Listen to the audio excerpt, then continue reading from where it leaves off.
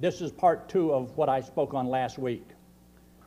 Because you see, understanding how God treated us, we're supposed to learn from that and develop in our own life some of the characteristics of the Lord so that we will be like the Lord. Now, we're not the Lord, and we can't do everything exactly like He did. He could walk on water, and I could not. But number one, when God forgives you, it is complete.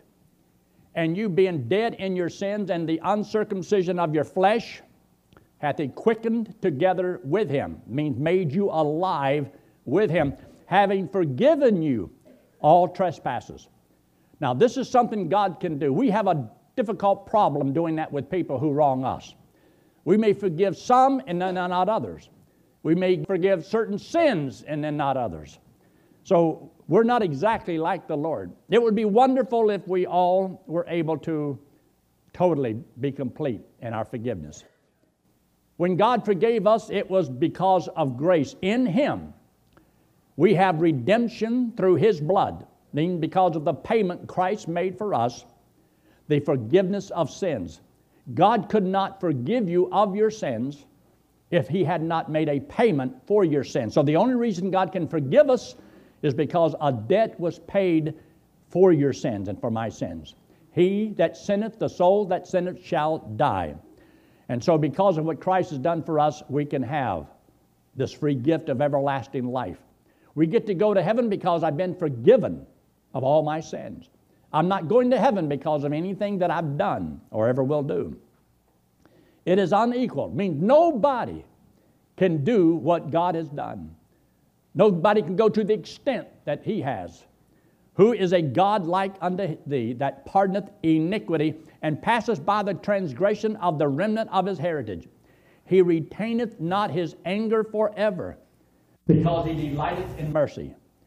You and I should understand that we don't always forgive everybody because we don't always like to bestow mercy.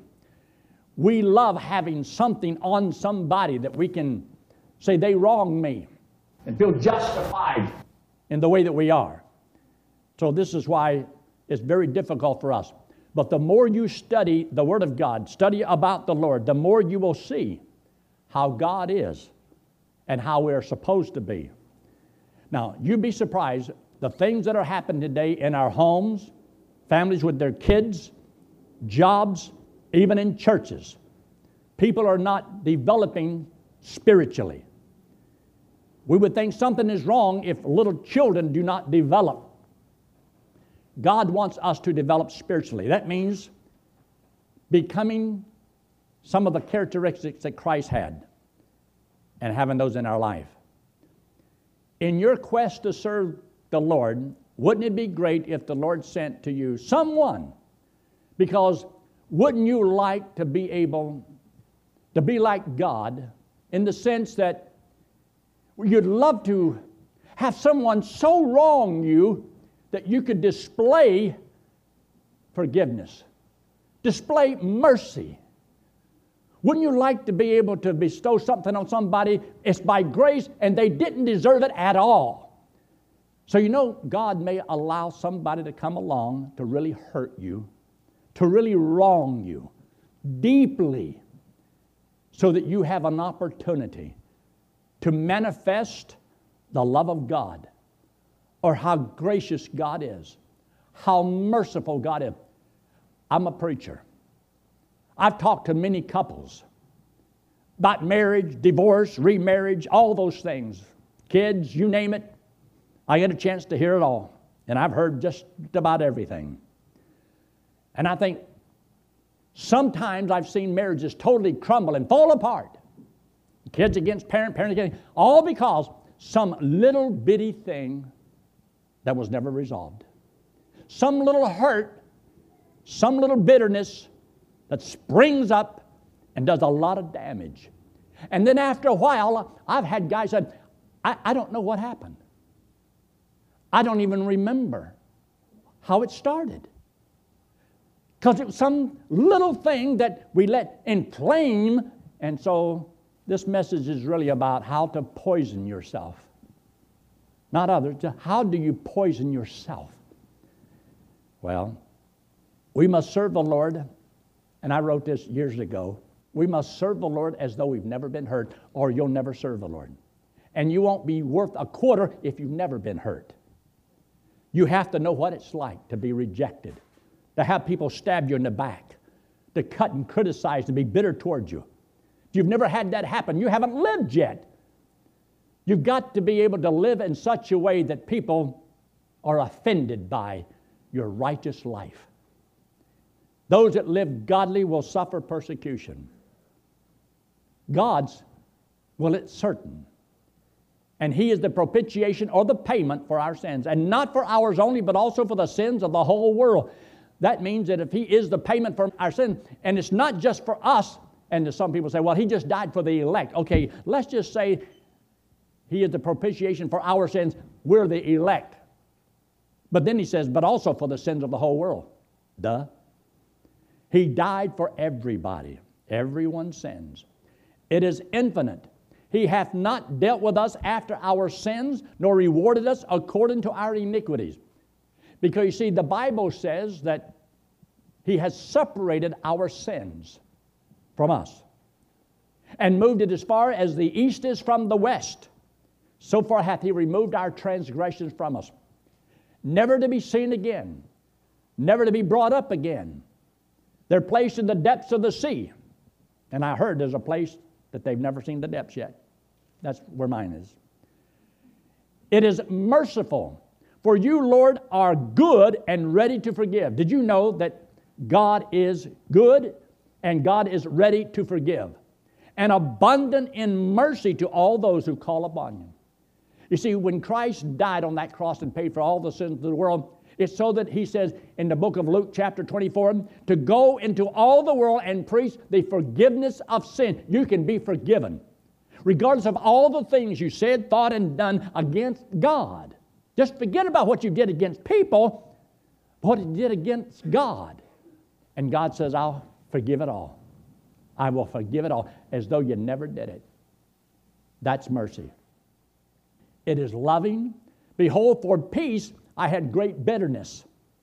But thou hast in love to my soul delivered it from the pit of corruption. For thou hast cast all my sins behind thy back. In other words, it's moved on the other side. There's nothing between me and God. God has removed it. But for peace, I had bitterness. Bitterness is the poison from which the Bible says is the root that many things come from. And I'll show you that in just a second. It is only through Jesus Christ. To Him give all the prophets witness that through His name, whosoever believeth in Him shall receive remission of sins. There is no other way to have your sins taken away or forgiven, or as we say, been washed from your sins. We often sing a song, I've been washed in the blood. You're not literally washed in blood. It means that He shed His blood in order to pay for your sins, so that if you believe He did it for you, He takes your sins away. They were paid for and leaves you without a debt to pay. That's grace. You don't deserve it. I do not deserve it. That's because of His mercy. We deserve to go to hell, but we don't go there. It is only through faith alone. Be it known unto you, therefore, men and brethren, that through this man, Christ, is preached unto you the forgiveness of sins. That's what all of this is about. Wouldn't it be neat if everybody just admit what sin is?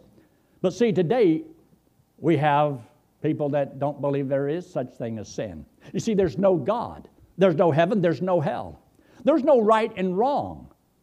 Therefore, there's nothing that we need to worry about. And so all the people who keep talking about this sin, we need to do away with them because they make us feel uncomfortable. We don't feel right. They make us feel guilty. Well, there's a way of removing this guilt. It's not denying what sin is. It's confessing that you are a sinner and you are guilty and you did do it. That's why you have a guilty complex. You're guilty. And by him all that believe are justified from all things from which you could not be justified by the law of Moses. You and I can be justified just as if we had never done anything, because this is what Christ has done for us. You see, it is motivating. Great love toward God. It gives us this. I'll cover these verses later at a different time. But it also gives us a deep respect for the Lord. When you understand what God has done for you and forgiven you of all sin, and I know that I'm going to heaven. See, if he didn't forgive me for all sin, then I couldn't know if I'm going to heaven, because if it would be one sin unforgiven, I couldn't go. But to say that I have eternal life and I know I'm going to heaven is because he's forgiven me of all my sins. That's such a motivating thing. The grace of God is a motivating factor in a person's life. And it causes you to have a deeper respect for God. Because if he paid for almost all my sins, but not all of them, he didn't do me any favors. He hasn't earned my respect if he only paid for some of my sins and left me to deal with the rest of them. But when he paid for all of them, it motivates gracious forgiveness toward others. You know why I'm so gracious in forgiving people who wrong me? Because he forgave me of mine. And because I know that it's true. And because he forgives me of every sin that I've ever done, I can forgive anybody of any sin. I don't care what you've done. You can lie about me and I'm not going to come after you. You can be bitter toward me and say hateful things about me. You can criticize me. You can do anything that you want to do. And I'm not going to retaliate against you. I forgive you. And I go on and live my life. I don't have to retaliate. I don't have to go get my gun. Because I've learned how to commit you to the Lord. And I trust that God will do a better job on you than me on you. I am not his avenging angel. And learn how to commit those things to the Lord, and you'll learn how to live. One of the problems among believers in Christ is these relational breakdowns. Now, like I said before, husband and wife, that is your relationship between the two of you. One's the husband, one's the wife. That's your relationship. And when I was born into this world, there was my mom and my dad, and I was their child. I was their child. That's our relationship. I've got a mother and dad. We're related. You can have an employer and employees. That's your relationship. And it can follow through in a lot of ways. But there's breakdowns in all of these things. I wish there were no breakdowns in the marriages. Now, next week, I think it is, Betty and I will be married 55 years. You said, did you ever have any struggles? Well, once or twice. You always agreed? Yes. I agreed with me, and she agreed with her. Sometimes we agree with each other.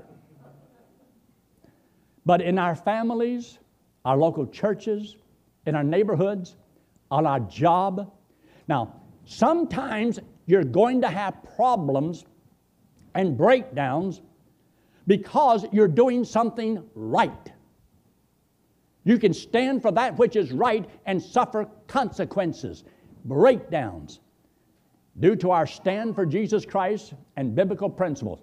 So you can suffer because of that, because you did what was right. Get what Jesus said. He says, think not that I am come to send peace on the earth. I come not to send peace, but a sword. Jesus, do you realize what you just said? He says, for I am come to set a man at variance against his father, and the daughter against her mother, and the daughter-in-law against mother-in-law. I can understand that. And a man's foe shall be they of his own household, in your own family. Sometimes you can do right and suffer because you're doing what's right. And it can cause a breakdown. It's just like in a family, and Lord and behold, somebody witnesses, and the man trusts Christ as a Savior, and the wife does not. You have a believer and an unbeliever.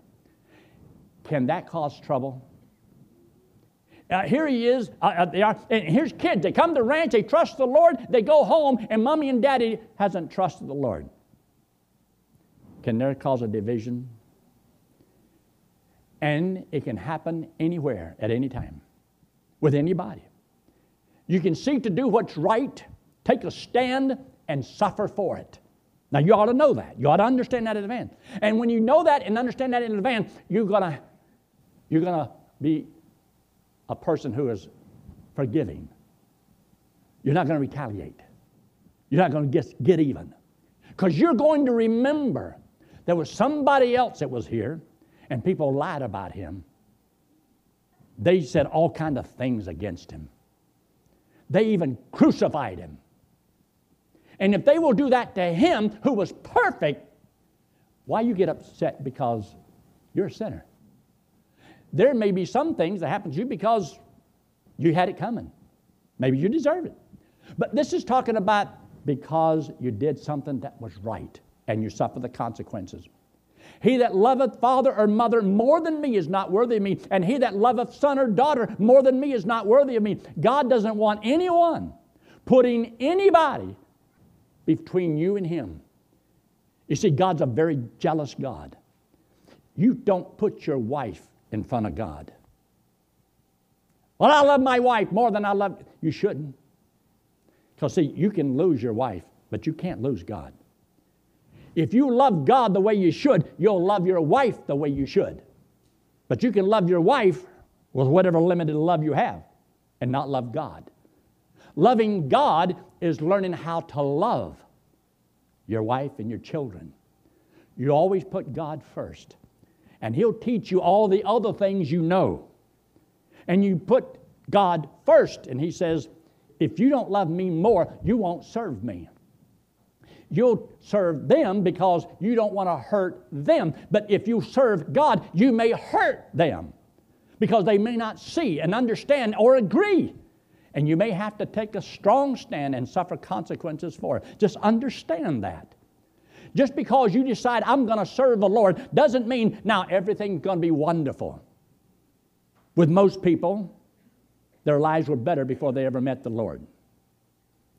After you trust Christ as Savior and you have eternal life and then you dedicate your life to serving God, buddy, problems are coming.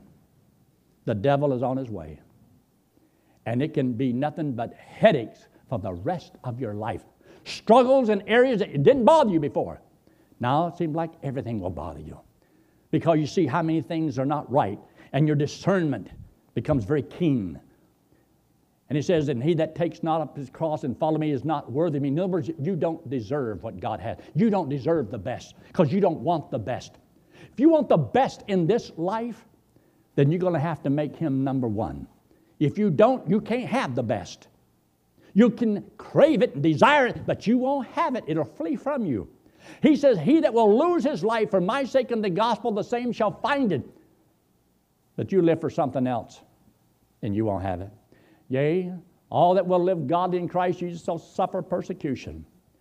For as much then as Christ hath suffered for us in the flesh, arm yourself likewise with the same mind, for he that hath suffered in the flesh hath ceased from sin. It means that the more you dedicate your life to serve God, you'll stop doing the things that are wrong. You'll start doing the things that are right. It'll help you. And if you're suffering because you're doing what's right, it means it kept you from doing the things that you shouldn't have been doing. Get so busy doing what God wants you to do and you won't have time to get in trouble. That you no longer should live the rest of your time in the lust of the flesh, but to the will of God. There's a division there. Not everybody is always going to have the same desire. And so therefore your decision to serve God may not be the same as your mate, may not be the same as your children. And it hurts. You suffer. But you have to make a decision. Do you love God more than anything else in this world? Even though it may cost you and cost you dearly. These are things to think about. For the past of our life may suffice us to have wrought the will of the Gentiles. When you were lost, you lived a certain way. Maybe nobody cared. Now that you have trusted Christ as your Savior, you need to understand wherein they think it strange that you run not with them to the same excess of right, speaking evil of you. So just because you dedicate your life to the Lord, and you don't do the same things you used to do or go with the same people you used to do, it can bring you persecution and they can speak evil of you. And maybe you can put a little Holy Joe, preacher, better than us. You'd be surprised what people will say just to hurt. To hurt. And you're going to have to go through that. So we have all these things, but sometimes it's not always because you took a strong stand. Sometimes it's because of your own sin, such as pride and selfishness and unbelief, a lack of agape love, and a lack of forgiveness on your own part. Sometimes these divisions and these relations breakdowns is not because you're standing for the truth, but because you're wrong. Have you ever considered the possibility? Have you ever looked in the mirror and says, thou art the person. You're the blame. And correct the problem. Because you see, a lot of people become deceived. They don't want to own up to it and admit and say those words that's so hard to say. I was wrong. Will you forgive me? Aren't those hard words to say? But pride keeps you from doing it. And you'd rather just ruin a home, ruin kids, ruin a marriage, ruin a job, split a church before you'll admit, I was wrong. Now, I'm glad we don't have anybody like that here today. In connection with so many personal problems and relational breakdowns, and is the sin of bitterness, because it is nothing but poison. It gets inside of you. The Bible says in Hebrews in chapter 12, verse 15, says, looking diligently lest any man fail of the grace of God. And this bitterness springing up trouble you and defile other individuals. And it says many become defiled because of this. So number one, bitterness troubles you. And bitterness bothers others because you contaminate others. It's like getting a virus, and everybody you get around will become part of your bitterness. And you'll get people to be bitter towards somebody that's never bothered you, never said anything to you. They weren't a part of the problem. They're not a part of the solution. But there'll be people that will hate you because somebody else got bitter toward you and they spread that bitterness. That is a shame and a disgrace. But people will do this.